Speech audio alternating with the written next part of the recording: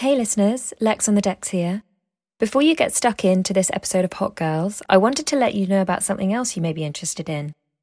Though Hot Girls in its podcast format isn't releasing new episodes any longer, if you head over to my Substack, which is lexonthedecks.substack.com, you'll find more interviews and insight on gender minority artists and how to overcome any barriers to entry. You'll also get the opportunity to sign up to my weekly newsletter, 5 Good Things. This is an email letter which will land in your inbox on Fridays, sharing 5 of my favourite cultural or creative discoveries of the week. You'll find all that on lexonthedecks.substack.com. Thank you, and I hope you enjoy this episode of Hot Girls. Hey, it's Danny Pellegrino from Everything Iconic. Ready to upgrade your style game without blowing your budget? Check out Quince. They've got all the good stuff, shirts and polos, activewear, and fine leather goods, all at 50 to 80% less than other high-end brands. And the best part? They're all about safe, ethical, and responsible manufacturing. Get that luxury vibe without the luxury price tag. Hit up quince.com/upgrade for free shipping and 365-day returns on your next order. That's quince.com/upgrade. Millions of people have lost weight with personalized plans from Noom. Like Evan, who can't stand salads and still lost 50 pounds. Salads generally for most people are the easy button, right? For me, that wasn't an option. I never really was a salad guy. That's just not who I am. But Noom worked for me. Get your personalized plan today at Noom.com. Real Noom user compensated to provide their story. In 4 weeks, the typical Noom user can expect to lose 1 to 2 pounds per week. Individual results may vary. Hello and welcome to Hot Girls with me, Lex on the decks. This week I am joined by a fellow podcaster and a fellow DJ, Farah Nanji, aka Ninja, who got into electronic music kind of as an escapism. We talk about how Fabric was her entry point, which I was super jealous of because my entry point to clubs was not that cool. We talk a fair bit about identity and how music and motorsport, her other great passion, has helped shape her identity. So I really hope you enjoy and find this interesting. Also worth noting that Farah has done a TED Talk, the holy grail of speeches. So we also talk a little bit about how she landed that. That's top gig. If you enjoy this episode, please do give it a like or subscribe, or even better, share with a friend. Without further ado, Ninja on the Hot Girls podcast. Ladies, listen up.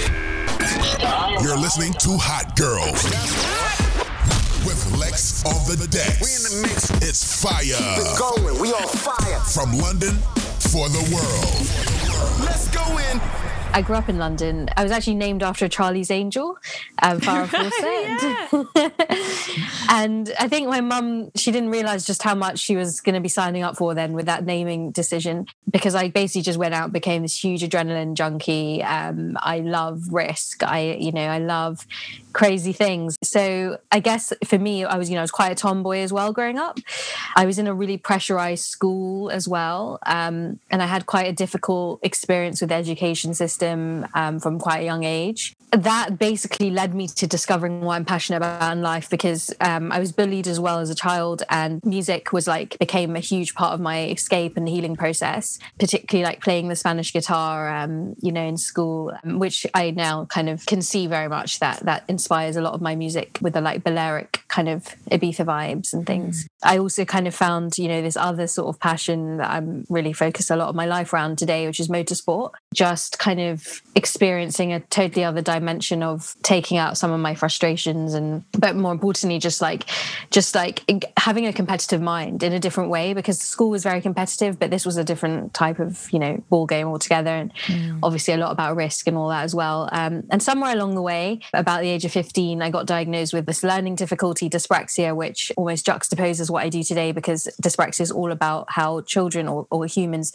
have a delay in how they send motor coordination signals to the rest of their bodies. So it's sort of people, when they hear that, how can you sort of be in two industries that are so inherent with coordination? Yeah, that's exactly what I was thinking.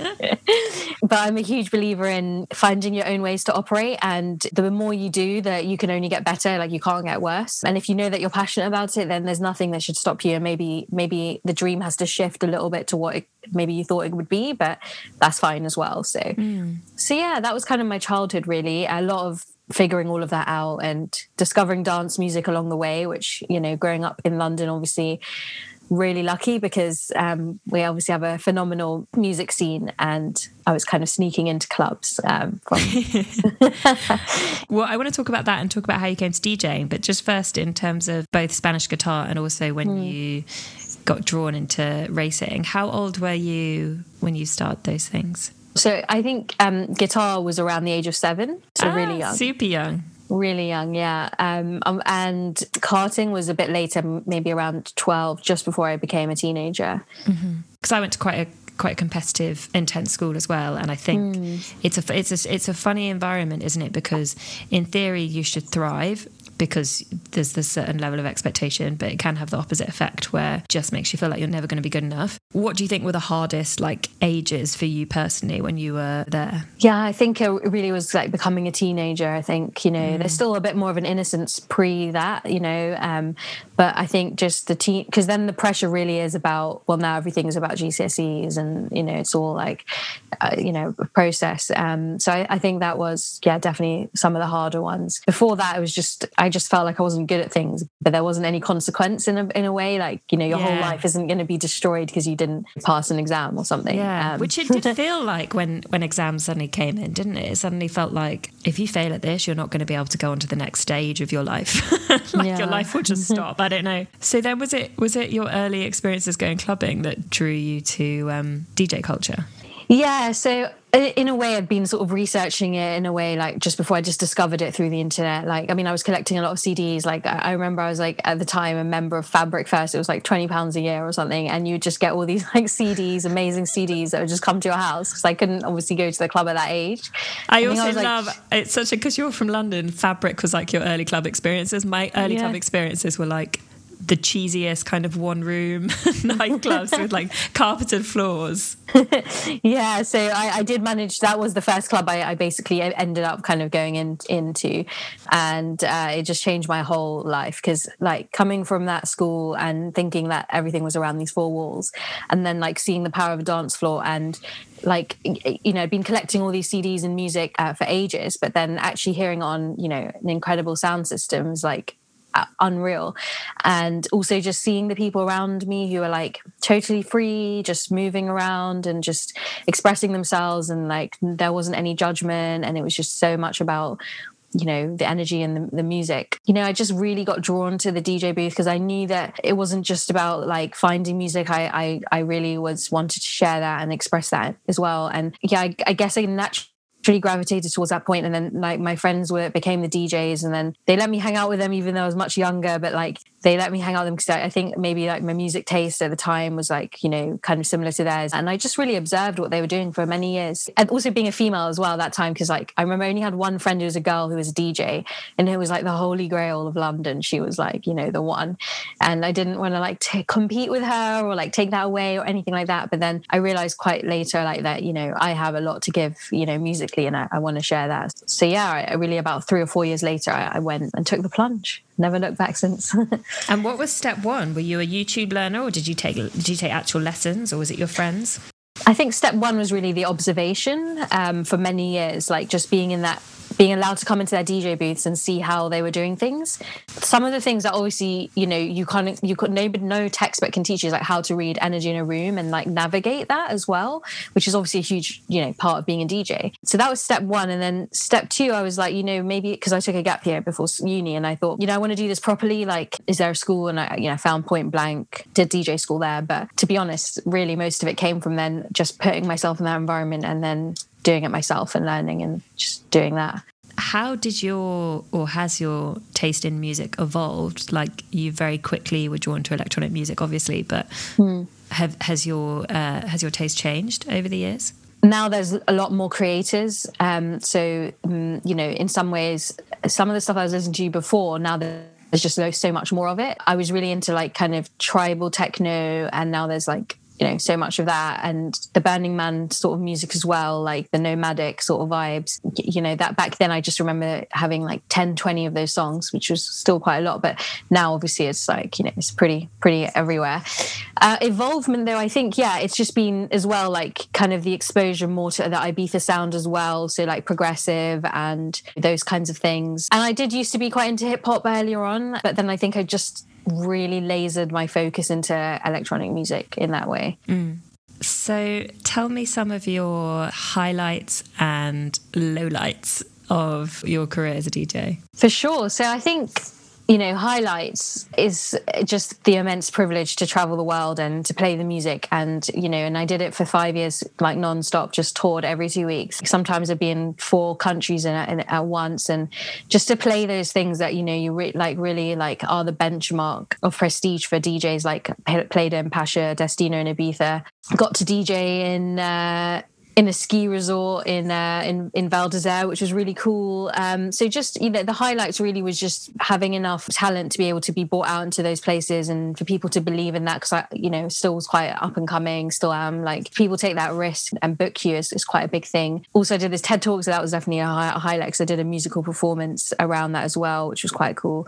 But I think the lowlights, I think when you're beginning, it's very pure. It's just about the music, and it should always be that. But you don't necessarily realize the amount of politics that you're going to have to face, and the fact some people will be jealous of your success, and unfortunately you're going to have to make decisions about who you surround yourself with and really try and figure out the intentions of people. And it's sad how much people idolize DJs and artists. Like, it's a bit weird, and success, brings a lot of those people who want that from you as well. And I think for me, navigating a lot of that, particularly at a young age, was really quite a tough one to really get to grips with how to kind of do that, Yeah, I hear that. It comes up a lot in conversations that I've had actually throughout Hot Girls, is just the importance of having the right people around you, because there are so many people who may not be as trustworthy as you would like them to be. I personally don't think it's just a thing of the music industry. I think it happens in any industry, but I think because the music industry and creative industries, it's kind of that intersection between passion and profession. Sometimes it can be harder to make sense of what your relationships are with people if they're sort of kind of in that crossover place. To people who are listening who are maybe DJs who are starting out, who are interested, do you have any guidance on how you sort of built up your, I guess, kind of global network in the early days when you were starting to make those connections in Ibiza or in different places around the world? That's a great question. I think, and particularly now, obviously, when those networks have been stripped away, as they have been, like on a physical level. Back then, LinkedIn wasn't anywhere near what it was today, right? So that's a huge one. Just trying to just really follow and interact and engage with tastemakers and change makers, and just sort of be on the radar. And there's so much out there now with YouTube as well. Like all the keynote, you can just go back to IMS and go on their channel, and there's just so many things coming out. Hopefully when we do get a chance to go back to like playing music in a live environment, the residencies are a key part of it. So if you can get the opportunity to get residencies, it will be a huge thing, because it's not like something's going to change tomorrow, but you'll realize over time, like it's like a net. You're just catching people are coming to hear you. You've got a canvas to really show people what you're about and really make the most of it. And unfortunately, you do have to kind of accept the fact that like just playing music isn't good enough. Like you need to have those skills, like to go out there, to talk, to engage, to get to buy people into you as a person and as a brand, as an artist. There'll be thousands of other people who can do it, so you're competing against those people as well. So you've really got to do that. Yeah, I think that's good advice and very true. We live in a world today where people want to know everything about you, not just the music. So as a DJ and also someone who produces music, do you have any thoughts? And you mentioned earlier that when you were kind of starting out, there was just one other girl. What's your perspective on why the gender gap is so big in electronic music? I think particularly with producers, I would say, there seems to be more DJs and producers in my experience. God, it's such a tough one, isn't it? Like, why is it like that? It's such a shame, because there isn't any reason why. There's nothing that differentiates us in terms of our ability or anything. I do think part of the production stuff is like you do need to have like a really good people around you, because like you can make music, but then you need to know how to get into labels and all of that stuff. And maybe those networks weren't there before to support other people to get through to that place. now obviously it's a bit different. I just think culturally as well, like it just wasn't as accepted. And like I've heard ridiculous remarks from people, who just don't believe that women can DJ, which is just absolutely ridiculous. So yeah, I think maybe there's just like the people themselves in the industry haven't been so welcoming as they should have been, or now it's really about consciously going out after and helping other people, like, and being very aware of that. And maybe that wasn't there in the past. So I think those are my sort of initial thoughts onto it. Yeah. So you've worked as a journalist in the industry as well. Who are some of the people you've met that have been really big inspirations to you? So my first ever interview, which was like totally in the deep end, was with Pete Tong. So that was like, you were interviewing him? I was interviewing him, yeah, for a newspaper in Ibiza. So that was like, my God, that was once in a lifetime, right? That was a great starting point. But then people that I've met and been quite inspired by, I've had a chance to interview some really like interesting people, apart from just artists, but like, artist wise, like interviewed people like Third Son and Roger Sanchez and people like that. More than just that, people who actually build the scene up. So whether it's like restaurateurs, club owners, promoters, I find that's really interesting because, that's really some of the where the house is built, right? Yeah. So that's been very interesting to hear 100%. About. And then kind of to segue on to talk a bit about your podcast, Mission Makers, you've obviously spoken to a lot of people on that. Who are some of the standout interviews for you that you, because I think it's probably listeners will have their own, it's quite a personal thing, isn't it? What you take from different people and who you find interesting. For you personally, who have been some of the interviews that you've learned a lot from or that you've really had some good nuggets from? So we're like, we've structured it in a way where it's like 11 episodes in a season. So that way we can be really laser focused as well on like the guest and what we really want to sort of extract from that episode. But obviously we just launched earlier on this year, or by the time this comes out, probably it would have been 2020. And obviously it's all a learning, amazing learning process. But I think some of the ones that have really stood out, this guy Enzo, who's a mental performance coach for race car drivers, he was really, his story really struck a huge chord with me. He grew up on a council estate and he had this dream of being a race car driver. And like racing cars is just one of the most expensive sports in the world. You need like close to £500,000 by the time you're like 13, 14, to succeed. And so it was a very intangible dream to him at the time, and just how he sort of did it and got there.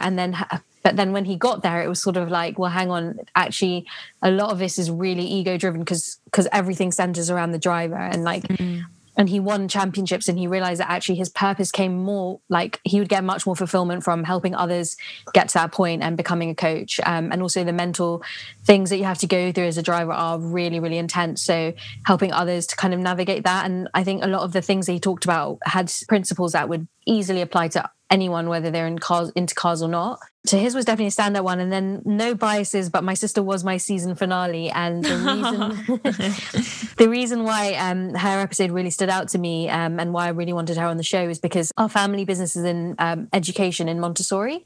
And my sister's, devoted her life to creating an amazing sanctuary for children, and she's just amazing at like really kind of creating this space where the foundations, which is so crucial, really, really get harnessed. And something that we talked about a lot was like, our childhood is it can be a tough one to go into, and we had both, although we were raised in the same house, we both had very different experiences in our childhood. Like hers was actually quite peaceful and quite harmonious, because her schooling experience wasn't too bad, whereas me, like, it was a completely other side of the spectrum. And so being comfortable and like understanding that you do need to go back to your childhood to really like be authentic to who you are today is a huge thing. And so she talked a lot about those sort of dynamics, and also it's the key things that she believes is essential for raising future generations and challenging this crazy educational system, which is obviously being so disrupted at the moment. But the Montessori system is really all about how a child can sort of naturally come into consciousness as early as possible, and by observation really understand what their mind really is what their mission is, because she said something like, nature has given us a secret mission, like the nature has really given that to us, and it's up to us to sort of find that, but our parents and our guardians and the people around us to really unlock that secret mission that nature's given us. So I thought that was very profound of her. Yeah, I love that. To say that. Yeah. Did you learn a lot about her from doing the interview?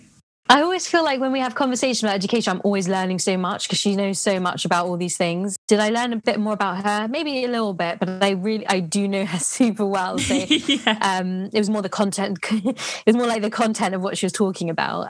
That really, just mind blown about. Yeah, I find that conversation around education fascinating because it's so obvious that there's so many flaws in the system, but how you actually tackle it, I'm not sure. So it's for someone to, I'd find that fascinating. Someone who has really committed themselves to understanding that. Yeah, well, it's also very interesting because the Montessori system was created 150 years ago, but the principles that apply are so relevant to today because the lady, Maria Montessori, is so forward-thinking in her vision. And in fact, I even just came from the school today. We're showing someone around, and it's just amazing seeing the way that everything's thought about, because in a way you come into that space and it's not about when we go to school, it's it's very it's all test driven, and there's always the point is that there's going to be you got to pass this at the age of 5 to get into the good feeder school, whatever. And for them it's more about let's say even numbers, before you even sort of count, you feel the numbers, and there's these specific cubes and things, and so children really understand through all of their 5 senses the concept of numbers or the concept of language, this concept of sound. Even today she was sound in our alphabet we have 26 letters, so we've got 26 different sounds that resonate with the letters, and so before they even start understanding what the letters are, they understand a different dynamic of it. I was just I was mind blown. And so, and also because 90% of our brain, it forms by the age of 5, so really what happens in your schooling experience up at that point, and your familial obviously surroundings as well, is just so paramount in who you become. So I was just, definitely very inspired by that conversation. Yeah, you said, I can't remember your exact wording, but you said she said something quite profound about understanding the sense of mission that's quite innate to you. It's part of you're born with it. Do you think you found yours? Do you have moments where you're like, this is my thing, I'm in my flow?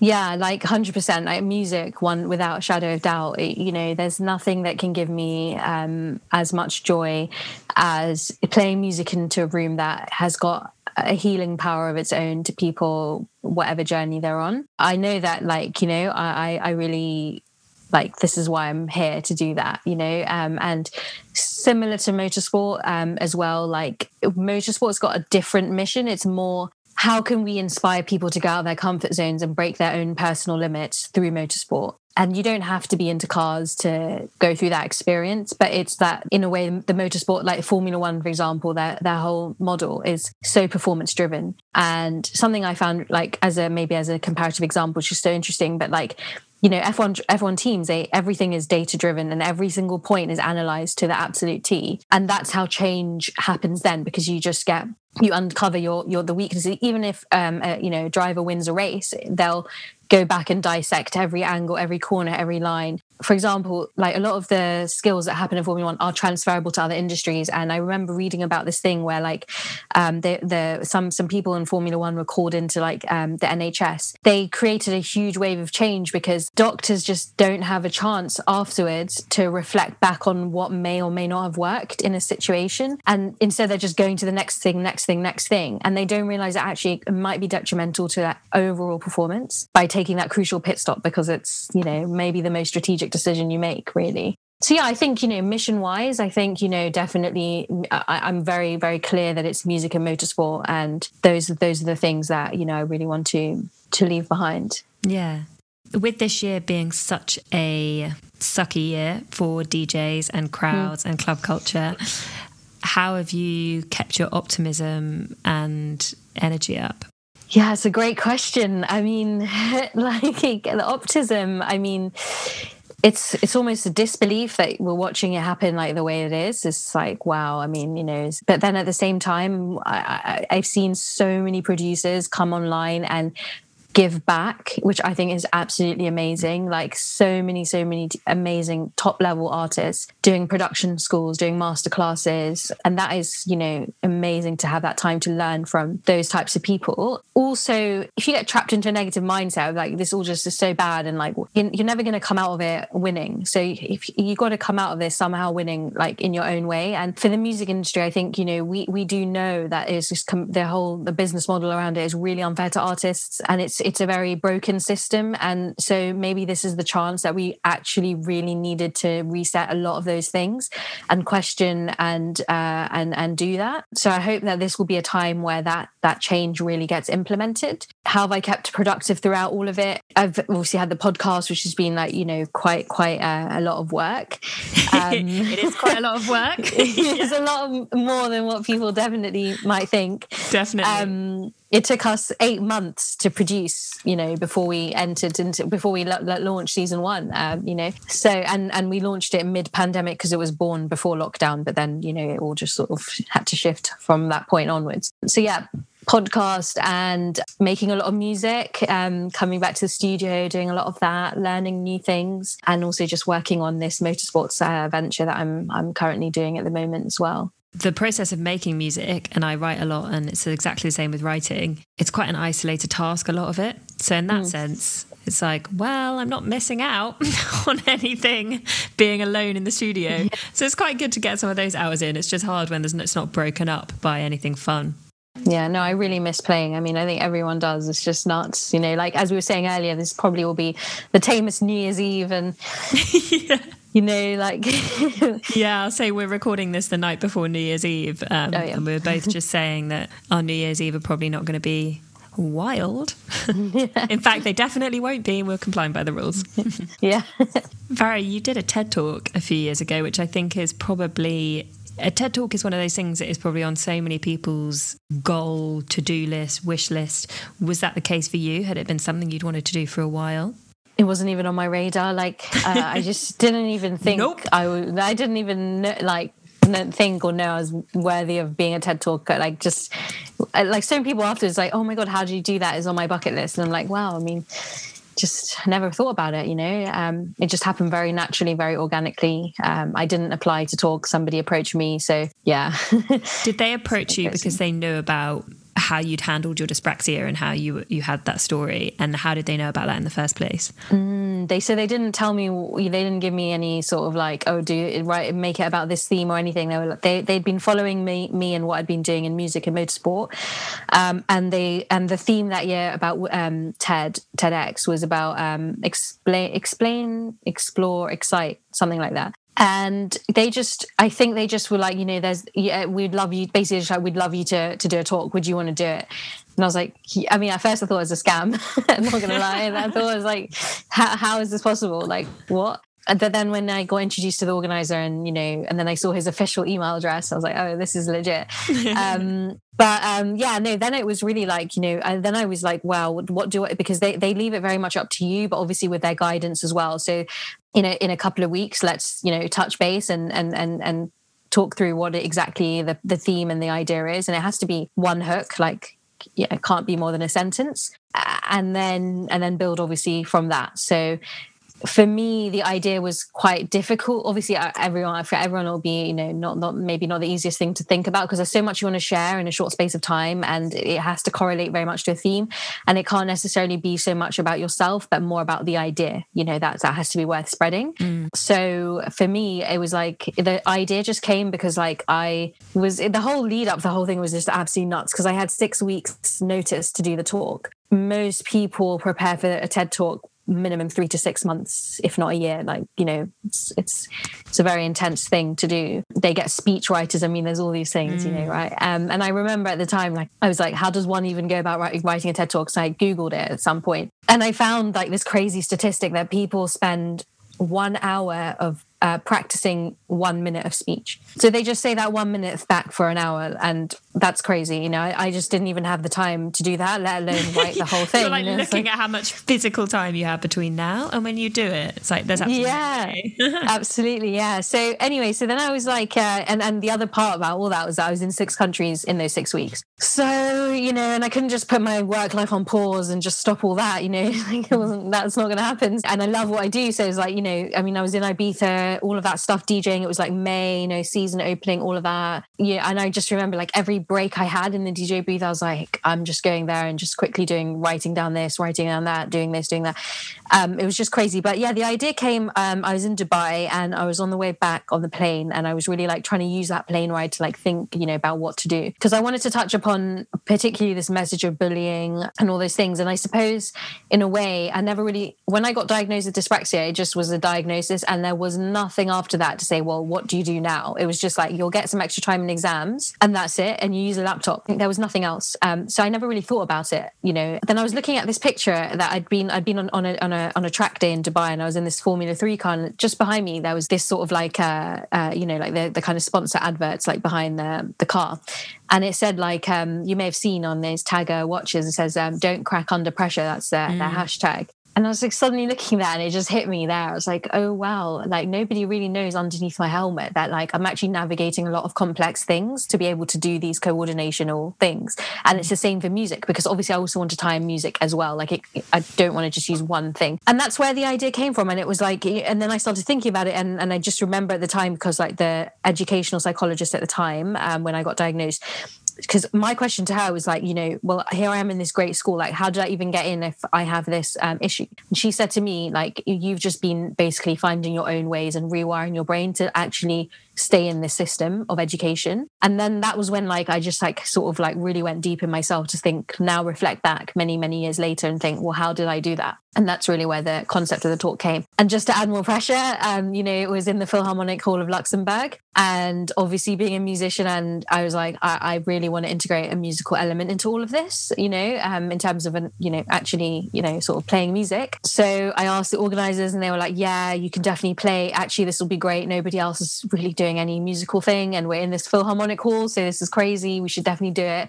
But that means your speech has to be less than 18 minutes because you need to factor that in as well. And my speech already was 21 minutes. So I was like, oh my God, like, it's quite a lot to cut out, you know? And then on top of that, like kind of, you know, composing a song, getting it all ready to be played in a hall of that manner. And playing dance music in a Philharmonic hall is not the most ideal scenario because there's so much reverb in the room.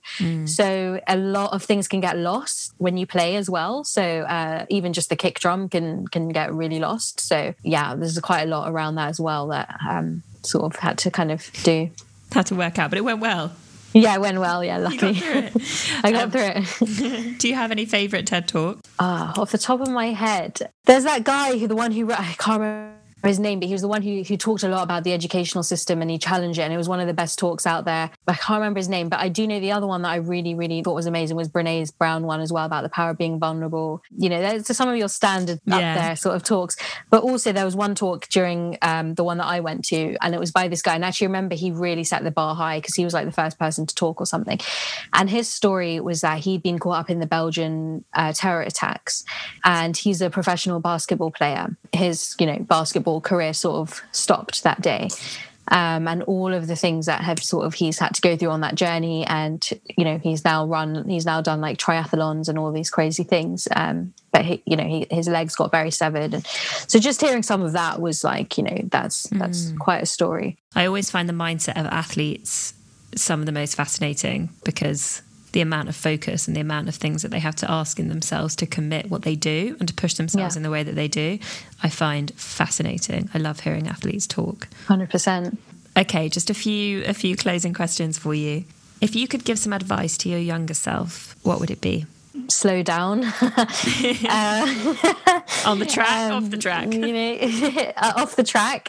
Because I think like when you're in your 20s, like there's like this, I don't know, there's like this aura, you know, in your 20s, you've got to make it. Like everybody wants, you know, to be really successful at that age. Well, not everybody, but, you know, maybe musicians, more creatives. You know, everything will happen in the time that it's meant to happen for you. So like, don't worry, because we're going to be here for hopefully a long time. So you'll have all the time in the world to if an opportunity gets taken away or somebody else gets it, then don't worry, because your time will still come no matter what happens. You just have to keep being consistent. I think that's the most important thing, like being consistent.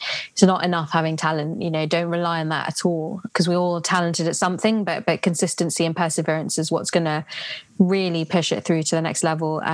I think also the maybe sometimes fear, and I think somebody on my podcast said this really well, which was like the regret of inaction will outlive the fear of action. That's good. Yeah, and it was like, so the more we get fearful of doing something, we'll have much more regrets by not doing it. And I think, like, particularly with music, like in the beginning, I was so like, I think it took me like 6-7 months to like record my first mix, because I was like, this is going to be my, statement to the world, and I mean, really, no one. I know, but it feels like that.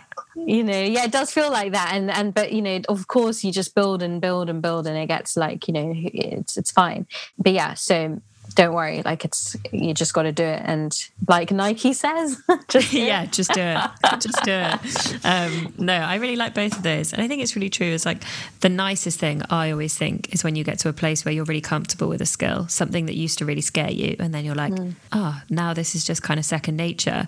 But it takes hours and hours, and it took everyone that it's second nature to hours and hours. So I used to be afraid that if I wasn't good at something, people who were good would kind of judge me for not being good.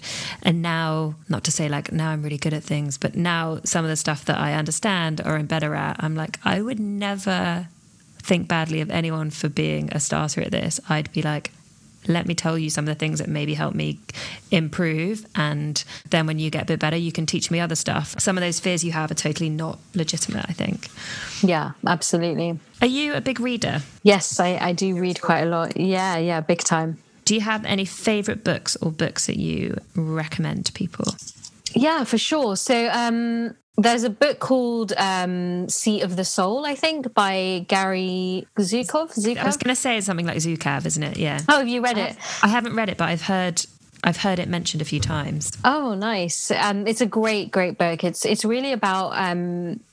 I think all of us have our own innate powers, and I think maybe some of us aren't switched on consciously to that. But, we all evolve as well, obviously every day, every minute. And his book really goes into our soul and how it, evolves with those powers that are around us, and and energy, really, a lot of energy within it.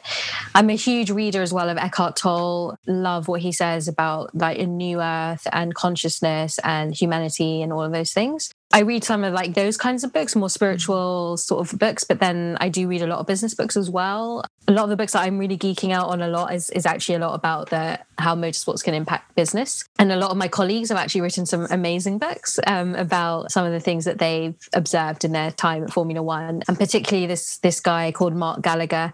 He's got a great book about business lessons from motorsport, which if you're interested in the topic, it's a great starting point. My dad does a lot of sailing, and he loves sailing. And I remember him saying to me that very proudly that sailing was kind of detailed as the sport that required the second most amount of like skill, and number one above everything was motorsport in like a whole different level. Wow.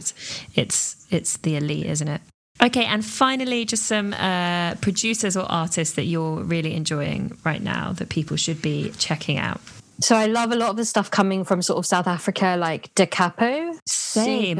I'm really loving the electronic music that's coming from South Africa, particularly at the moment. I'm like, yes. Oh, it's amazing. It's really amazing. So yeah, I love a lot of his stuff. I am a huge fan of like Guy J, John Digweed, like, the classic sort of progressive things. And who else? I need to have a quick look because I've been... Oh, check out your Spotify, yeah.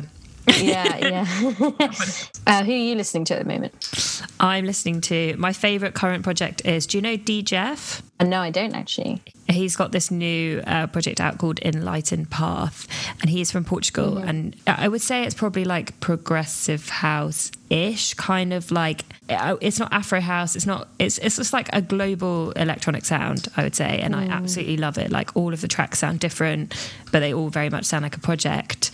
There's songs on there that I think you could listen to on like mainstream radio, but there's also songs on there that would make total sense in like Ibiza at like 4 a.m. So yeah, I'm loving I'm loving that. Nice. I'll definitely have to check that one out. Some of the other people I'm listening to a lot is actually this guy called Seal, and he's like a Tale of Us sort of. He's on their sort of like Afterlife, and I think his stuff is cool because what he's doing is he's taking a lot of that, like the Indian instruments, and blending that with electronic music, which is quite nice. Oh, nice! I'll check that out. I love that one. Yeah, amazing. Nice. Thank you. Farah, where can people check you out and also listen to Mission Makers? Where should people be looking out for you? Are you on the socials? Yeah, obviously on the digital sphere. Yeah, I mean SoundCloud DJ-Ninja. That's like where the music stuff is. We do put the podcast out there on SoundCloud, but mainly it's iTunes, Spotify, like wherever you listen to your podcast, really. And then Instagram, I think it's dj.n1nja. I think that's the one. I should know that, but it's all linked on her SoundCloud. It will all be linked. You can always start there and go from there. Yeah, exactly. Thank you so much for chatting to us and sharing your experiences. I've really enjoyed it. Thank you so much for having me on the show. And cheers to 2021. Yeah, 100%. Big year of fun. And thanks so much for listening, everyone. And we will see you next week. Bye. What up, Lex? We keep our eyes on the prize. It's no surprise. Good women, we're destined to rise. Inspiring, celebrating, uplifting the new generation. Some hot girls, you know the vibe. All the hot girls come alive. Some hot girls, you know the vibe. All my hot girls come alive.